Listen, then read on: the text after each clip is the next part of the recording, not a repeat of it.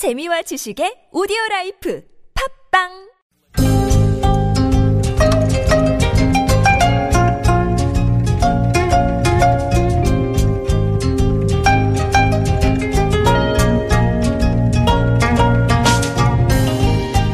It's time for must-read Korean book. Joining us today is Sarah Kwan. Sarah is a freelance interpreter who is obsessed about three things in life: good books, good drinks, stimulating conversations. Hi, Sarah. Thank you for the warm welcome, Jamie. And since tomorrow is the day we just enter winter in Korea, we call it 입동. As a GOT fan, I can't resist but say winter is coming. And by GOT, you mean Game of Thrones, Yes. right? Sorry. You're such a diehard fan. You're calling it GOT. Well, I hope I never get into Game of Thrones because it's a very long kind of epic, isn't it? Yeah. Yeah, it's going to be years before I resurface to... There are like 6 books already Okay. out there. And to help our listeners endure the cold and howling winter, I've prepared a new book on the bestseller list, 언어의 온도. The translation is The Temperature of Words by Ki Joo. The Temperature of Words. It's a very interesting title. What does it mean? So the writer states that he wants to read and extract the very subtle differences and nuances in our everyday lives. And so hence the slight temperature difference and change in words and language, especially in the Korean language. Tell us about the author, Ki Joo. Well, he has a rather interesting background. He was a speechwriter of the president and also a reporter for several economic newspapers. His past books are about speechwriting, a collection of essays, and the art of speech. So I'm seeing this vein of oratory in his field. Yes, yes. And The Temperature of Words, the 언어의 온도, is his newest book that was published in August this year. It's a perfect collection of essays. Each essay only takes about 5 minutes to read. And I think his essays are about love, the beauty of language, and especially the sensitivity and temperature of words. So this is the book that you want to read while you curl up in your warm bed and have a cup of hot cocoa. Are you calling the essays perfect because they're short? Ooh, you caught me there. So first of all, his essays are really quaint and quiet, and he has an excellent sense of not saying too much. And I read in an interview that his key to successful writing is revision, revision, revision. And it really does show. Content-wise, it's so refined. It's almost like reading poetry, like Hemingway. So it sounds like he writes very short, simple, yet rich sentences. And form. I really tried to convey his style in the translations, but he does so much wordplay with the Korean language and a lot of puns.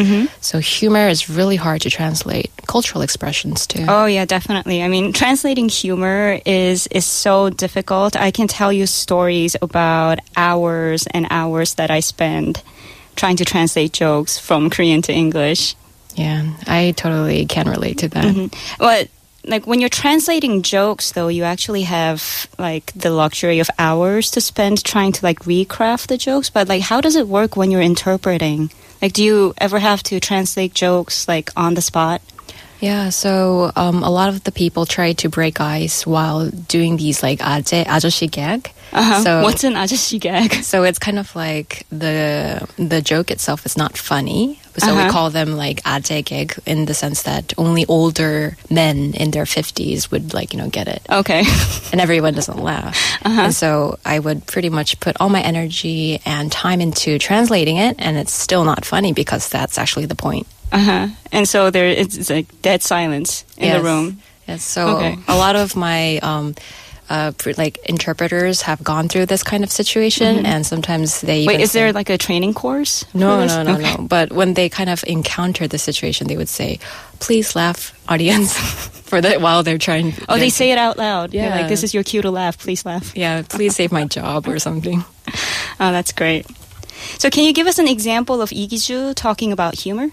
Yes, so I'm going to read an excerpt about, it says, 그냥 한번 걸어봤다, which in English is, I just called to see how you are.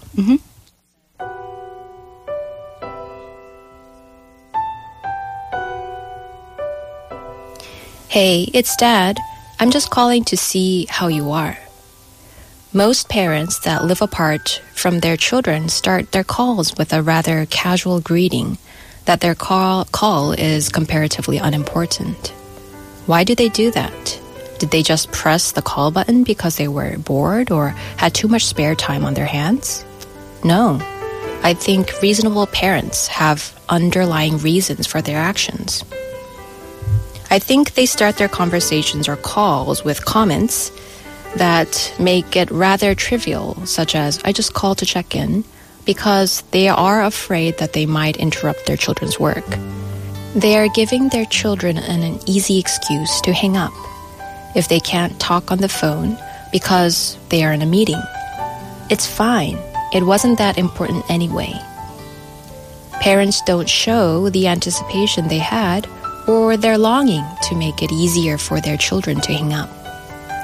So this rather casual, I was just calling expression carries more weight and is warmer than one might think. It includes affection, such as, it's been too long, why don't you drop by for the weekend? Or, we miss you and love you.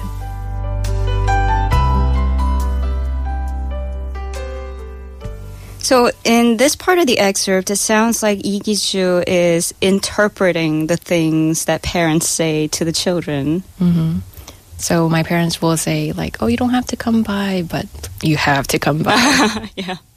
That's what they actually mean when they say that. And the other interesting part was that it says parents don't show the anticipation they had in order to make it easier for the children to hang up if they're in the middle of something. Mm-hmm. Right? It's like they're hiding their true feelings, so it'll be easier for the children to hang up. I think that's kind of sad, don't you think? Well, I guess it's in some sense another way to express love and consideration. Mm-hmm. Yeah. Mm-hmm. So let's look at the rest of the excerpt. More considerate children catch their parents' warmly masked intentions. And that is why they talk into their phones in a more genuine tone as soon as they hear, I just called to check in, nothing urgent. They press their mobiles against their ears to listen to their parents' every word. We often hear the casual word just when we are walking down the street, while in cafes, like the just in our parents' calls. I just called to see how you were, or the just in I just called to hear your voice of lovers. Just means that it doesn't have much meaning or weight, but it also means that we are so close that we don't need an excuse or a specific occasion. So when the other person says just, it actually means really, not just. It's like when people call you and they say, and you ask, what's up? And they say, nothing. And you know when they say nothing, they actually don't mean nothing. Mm-hmm, right? They have something important to say, but they just cannot bring themselves to say it. Yeah, so you really have to read between the lines. Mm-hmm. I think in this sense, there's a parental love as a very universal theme in this essay, of course. But again, in a stronger sense of sacrificial love in societies like Korea or China, where the parents are more involved in their children's life. Mm-hmm. So asking them to come more often and more pressure, there's more pressure like filial duty. Mm-hmm. It's really hard to express, but in Korean literature, I think they explore that parent and child relationship. Mm-hmm. And it seems, the writing seems to be more about heartache and longing. I guess it's more dependent compared to the Western literature that focuses on finding oneself and independence. Mm-hmm. Well, I think there's different sets of expectations for adult children of Korean versus American parents. Like you said, there's more of a sense of filial duty for Korean children, whereas for American children, there's more of an expectation of independence. Once you turn 18 and you go off to college and you leave the house, you're supposed to be adults separately, but also maintain that relationship. But I think decent relationships with parents is such a great accomplishment when you're an adult because it's a rough transition going from a child, like a minor child, as opposed to an adult child and adapting to that new dynamic.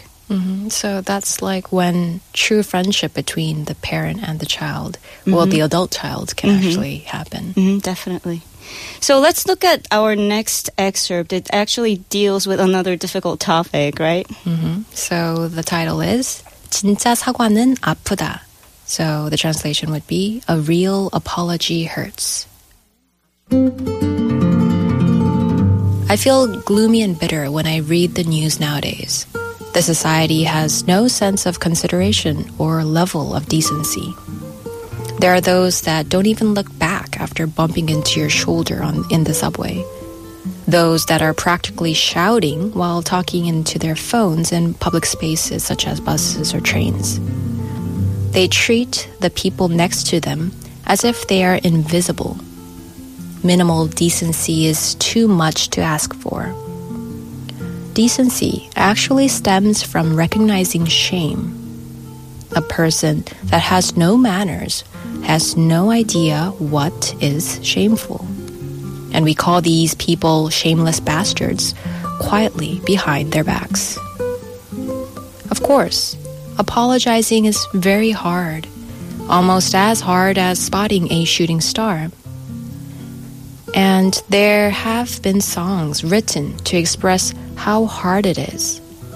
Elton John sang with his magnificent voice, "Sorry seems to be the hardest word." What does an apology mean? Why does it get harder as we grow older? Why do we consider the person who says sorry first as the loser? The word apology comes from the Greek root of apologia, which means to escape from wrong. Apologizing is actually the language of victory that only those that have the will and the courage to get things done, undo wrongdoings, and putting aside pride.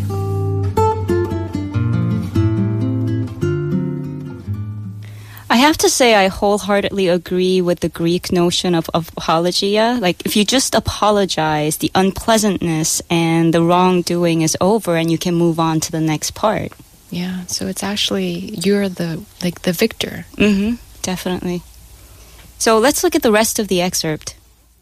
When we look at the Chinese characters that compose 사과, apology, the meaning becomes even clearer. The 사 means to exonerate, to finish. 과 means past deeds. So 사과 means the behavior to bring the past to an end and change the direction entirely. And as the firmness of an apple is important, so is an apology's genuineness. So there's wordplay in Korean of the word of apple and apology, though they have different Chinese characters. But there is a word that lowers the purity of an apology. But. I'm sorry, but includes the connotation that although I'm responsible, so are you. And those apologies are done out of necessity because you have no other choice and you don't want to take all of the responsibility. The moment but is included in the apology, the genuine remorse evaporates. I have closely looked into the face of a person that was trying to say sorry genuinely. He looked like he was in pain. His lips were shaking when he exhaled. I was curious why it looked so hard and painful. Although I might be sidetracking, maybe it's related to the origin of sorry. Sorry originated from the word sore. So that may be why when you say you're really sorry, this indicates that the fact that I have hurt you hurts me. A real apology hurts.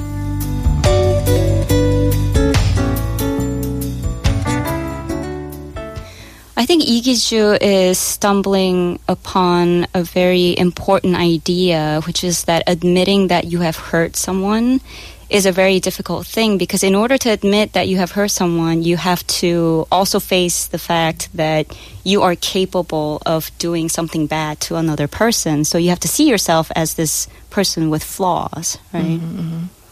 And it's very difficult when you're supposed to be an authority figure, like you're supposed to lead the group, or you're like a parent, and you're trying to discipline your children. But sometimes you do mess up, and then you have to apologize to them. So it undermines your own authority. Yeah. The writer also says that it gets harder. Apologizing gets harder with age. So what do you think age has to do with it? I guess once you age, of course, a lot of people look up to you, to set the direction or to, know things. So like a parent, you become an authority figure. Yeah, but the more, in my perspective, the more that you grow and the more that you learn, the more you learn that you don't know anything. So that's what makes the apology harder. When you do end up doing something wrong, then you have to admit to the fact that in spite of all the years that you have spent amassing knowledge, you actually don't know anything. Or trying to make a reputation and then of being right, and then all of a sudden you have to admit. Right. But I still think that a simple, heartfelt apology can save you so much energy wasted on bickering over nothing. Yes, absolutely. So definitely, when I read what the author has written, the moment "but" is included in the apology. Right. Yeah, the genuineness, remorse, evaporates. It's like saying, I apologized, so it's now your turn to apologize. And I was definitely thinking about how many times I sucked at saying sorry, and it's almost embarrassing. So I guess that is why I think the very definition of love, or what keeps a couple together, is if you can say sorry with genuine remorse and when they call out you on your nonsense. Yeah, I also think that when your partner knows what you're really upset about, when you yourself aren't aware of it, when you're being petulant for no reason and they know exactly what's wrong with you, I think that's another sign of a relationship that's working really well.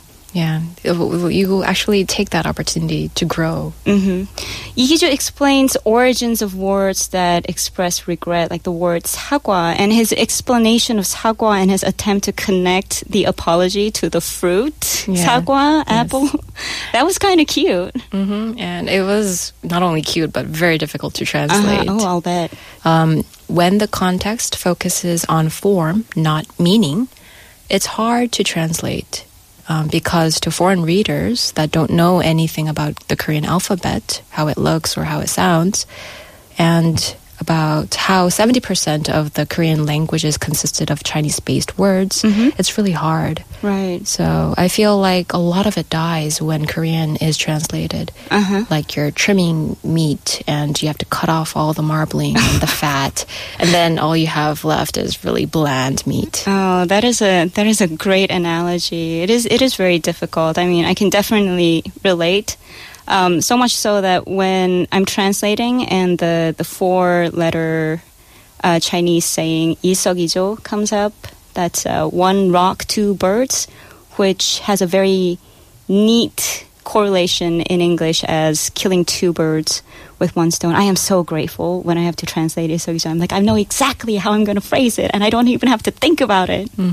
So there are perfect examples like that. But most of the time when there are rhymes or a lot of words that rhyme together, a lot of it's lost in translation. And fingers crossed you never have to translate one of those, or interpret one of those, right on the spot without any preparation. They just fling that at you, and you just stand there and go, I don't know how I'm going to translate this, so I'm going to explain it until they get it.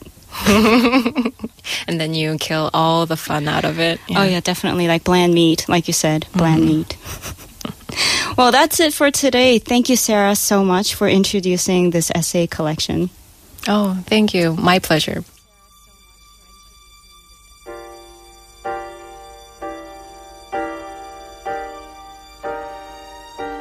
Coming up next is Life in Lines and David's Bookmark. But first, here's Elton John. Sorry seems to be the hardest word. What am I gonna do to make you love me? What am I gonna do to make you care?